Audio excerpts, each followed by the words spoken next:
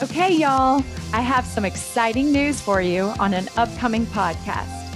If you don't know, I have a series on my podcast devoted to finding love after divorce success stories. If you haven't heard episode 3, the first in the series, you need to go back and listen.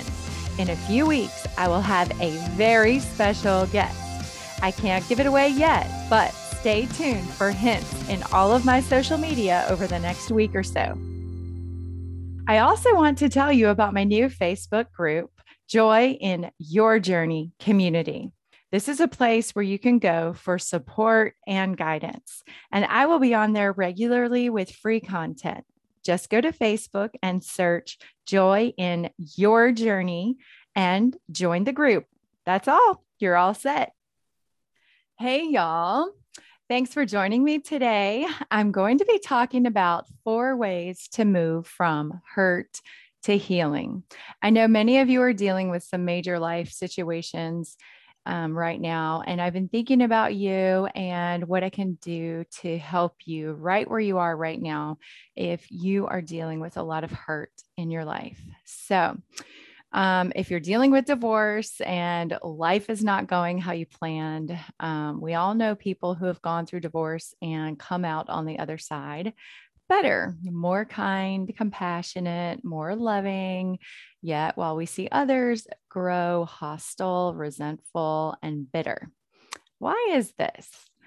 The obvious answer is life is what we make it. And ultimately, we create the lives we want to have, regardless of what our circumstances are. So, I want you to keep that in mind as we're talking about the 4 ways that you can start moving from hurt to healing, because it's up to you to apply these action items and create the life you want to have. So, first is accept what is. If you are separated or divorcing or divorced or widowed, life is not exactly how you thought it would be right now. And it can be difficult to accept that your life is not what you thought it would be at this point, no matter what that point is. You may have young children, or you may finally have all of your kids in school and just have a minute to breathe, or you may have an empty nest, and then the bottom falls out. You find that you are getting divorced. There is no good time to get divorced. And as I like to say, welcome to the club, the one that no one wants to join. No one gets married with a dream of getting divorced, but it is not the end of the world. There is life after divorce, and possibly a much better life than the one you had before, or one you had imagined for yourself. We can spend a lot of time in denial or regret or resenting the reality of where you are right now, and it's not going to help you in any way. It will actually stop you from moving forward. So begin to accept and embrace your new normal, okay?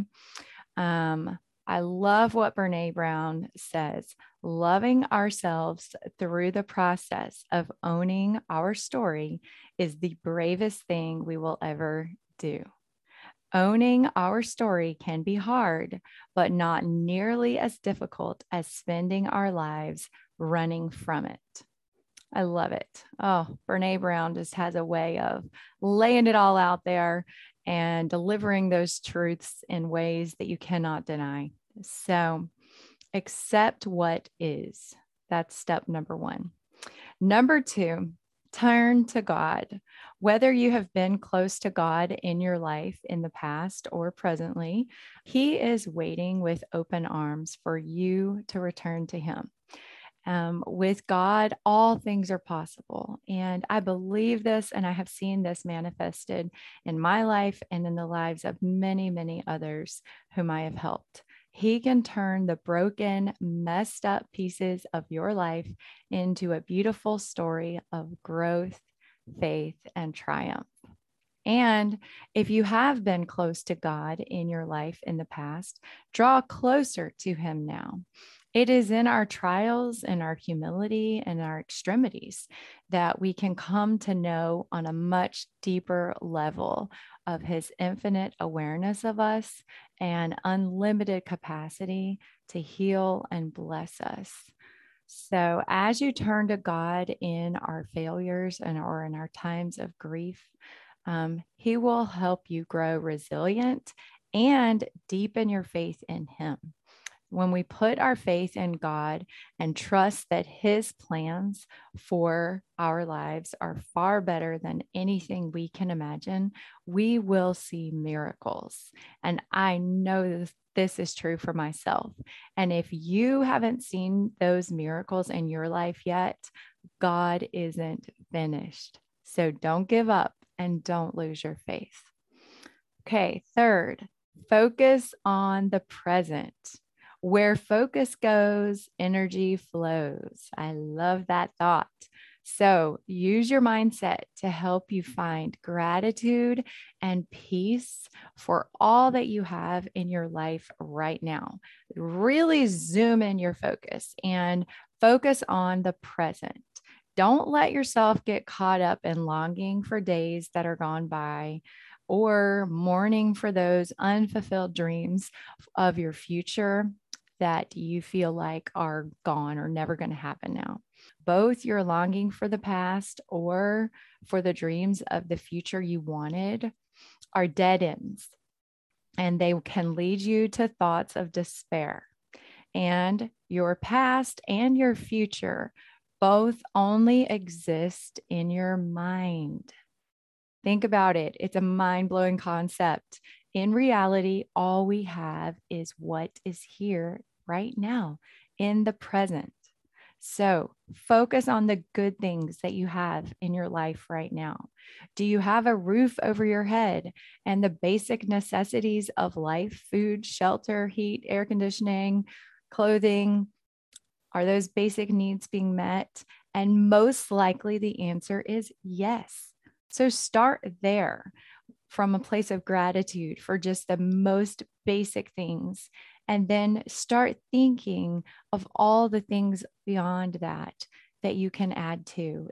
If you have a healthy body and you have a family that loves you and you have, a beautiful home that's comfortable and you have clothing and great shoes to run in and, that you can breathe fresh air and see the sunshine every day. When you can just start to count all the blessings that you do have in your life, it will really help you come to a real place of gratitude and peace for what is happening right now in your life. So then build on that. It is much easier to see and look for the good in your life when you're aware of it. So bring your attention to gratitude for all that you do have right now, and then it will be easier to see all of the good things that are added on to that.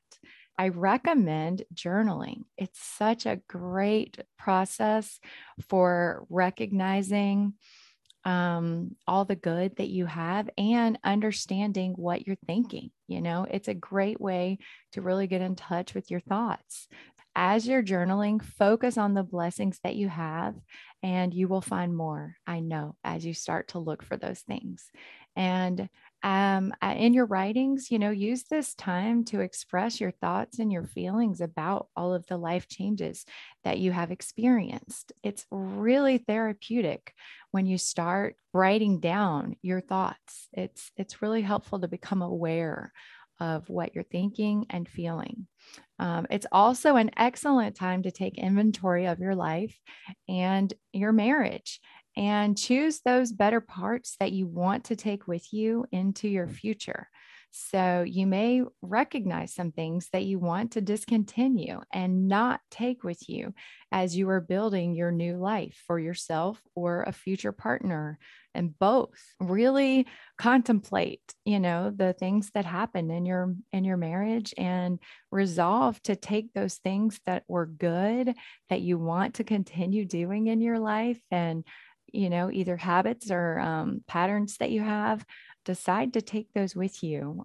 but it's also a good time to recognize your part in your failed marriage. There are always two parts to play and two sides of any marriage story. If you can accept some responsibility for, areas that you would like to improve and do differently in the future, then that will only help you in your future relationships. So I really recommend that you do that. Also, doing hard things can make you stronger. Life is hard. Creating a beautiful life is hard. Plan on it being hard. It's hard to have a successful, thriving marriage. It's hard to raise a family, to build a career, and it's incredibly hard to build a new life for yourself after divorce. But it is possible. So, no matter how many mistakes you make, no matter how many times you fail, no matter what, hang on to your vision for your future life and keep working through the hard parts, and you will get there. And you will be a more amazing, incredibly stronger version of yourself when you get there, as you conquer and persevere through these trials that you are experiencing. So, hard is not a reason not to do something. It is the exact reason to do something and keep going. And do you know what happens when you do hard things for all the right reasons? You learn that you really are capable of doing hard things. And that is amazing. And you get stronger in the process. And that is definitely part of what life is all about. You will also learn what is possible for you and how to create what is possible when you keep persevering through the unexpected, unplanned events in your life. And you really want to be a person that's good at doing hard things. Everything that you want and that you dream of is possible if you're willing to focus on that dream and work hard at it. So that's my challenge to you. Keep working hard. Number 4, connect with others. Reach out of your comfort zone and find a support group. This is really important. Surround yourself with a support group of like-minded people who have traveled the roads that you're on or who are in similar situations that you are in now. It's good to see that others have gone before you and found happiness in their lives. They can be a huge resource for you. A community of like-minded individuals dealing with in your situation can provide a safe space to talk out issues and find and give encouragement and learn from. So I highly recommend that. It's a healthy way to share some of your experiences and struggles without unloading on your friends and family every time you see them. So that's another good reason to find a support group. I also recommend finding a mentor, coach, or a counselor, or possibly all three. It's really wise to use this transition time to make some lasting changes in your life. We can always learn and grow and improve and learn from your first marriage and not repeat those mistakes in your subsequent relationships. And without someone to help you, you probably will make the same mistakes the second or third time around. Let me discuss some differences between therapy and coaching. Both are important and life-changing. Traditional therapists explore childhood events using the past to explain and understand your current struggles in life. And there are many issues and experiences and traumas that require therapy in order to heal and recover. But there are many experiences and issues that do not require therapy. Therapy traditionally takes a person from a dysfunctional place and brings them to a normal, functioning place while, seeking to heal those emotional wounds that the person has.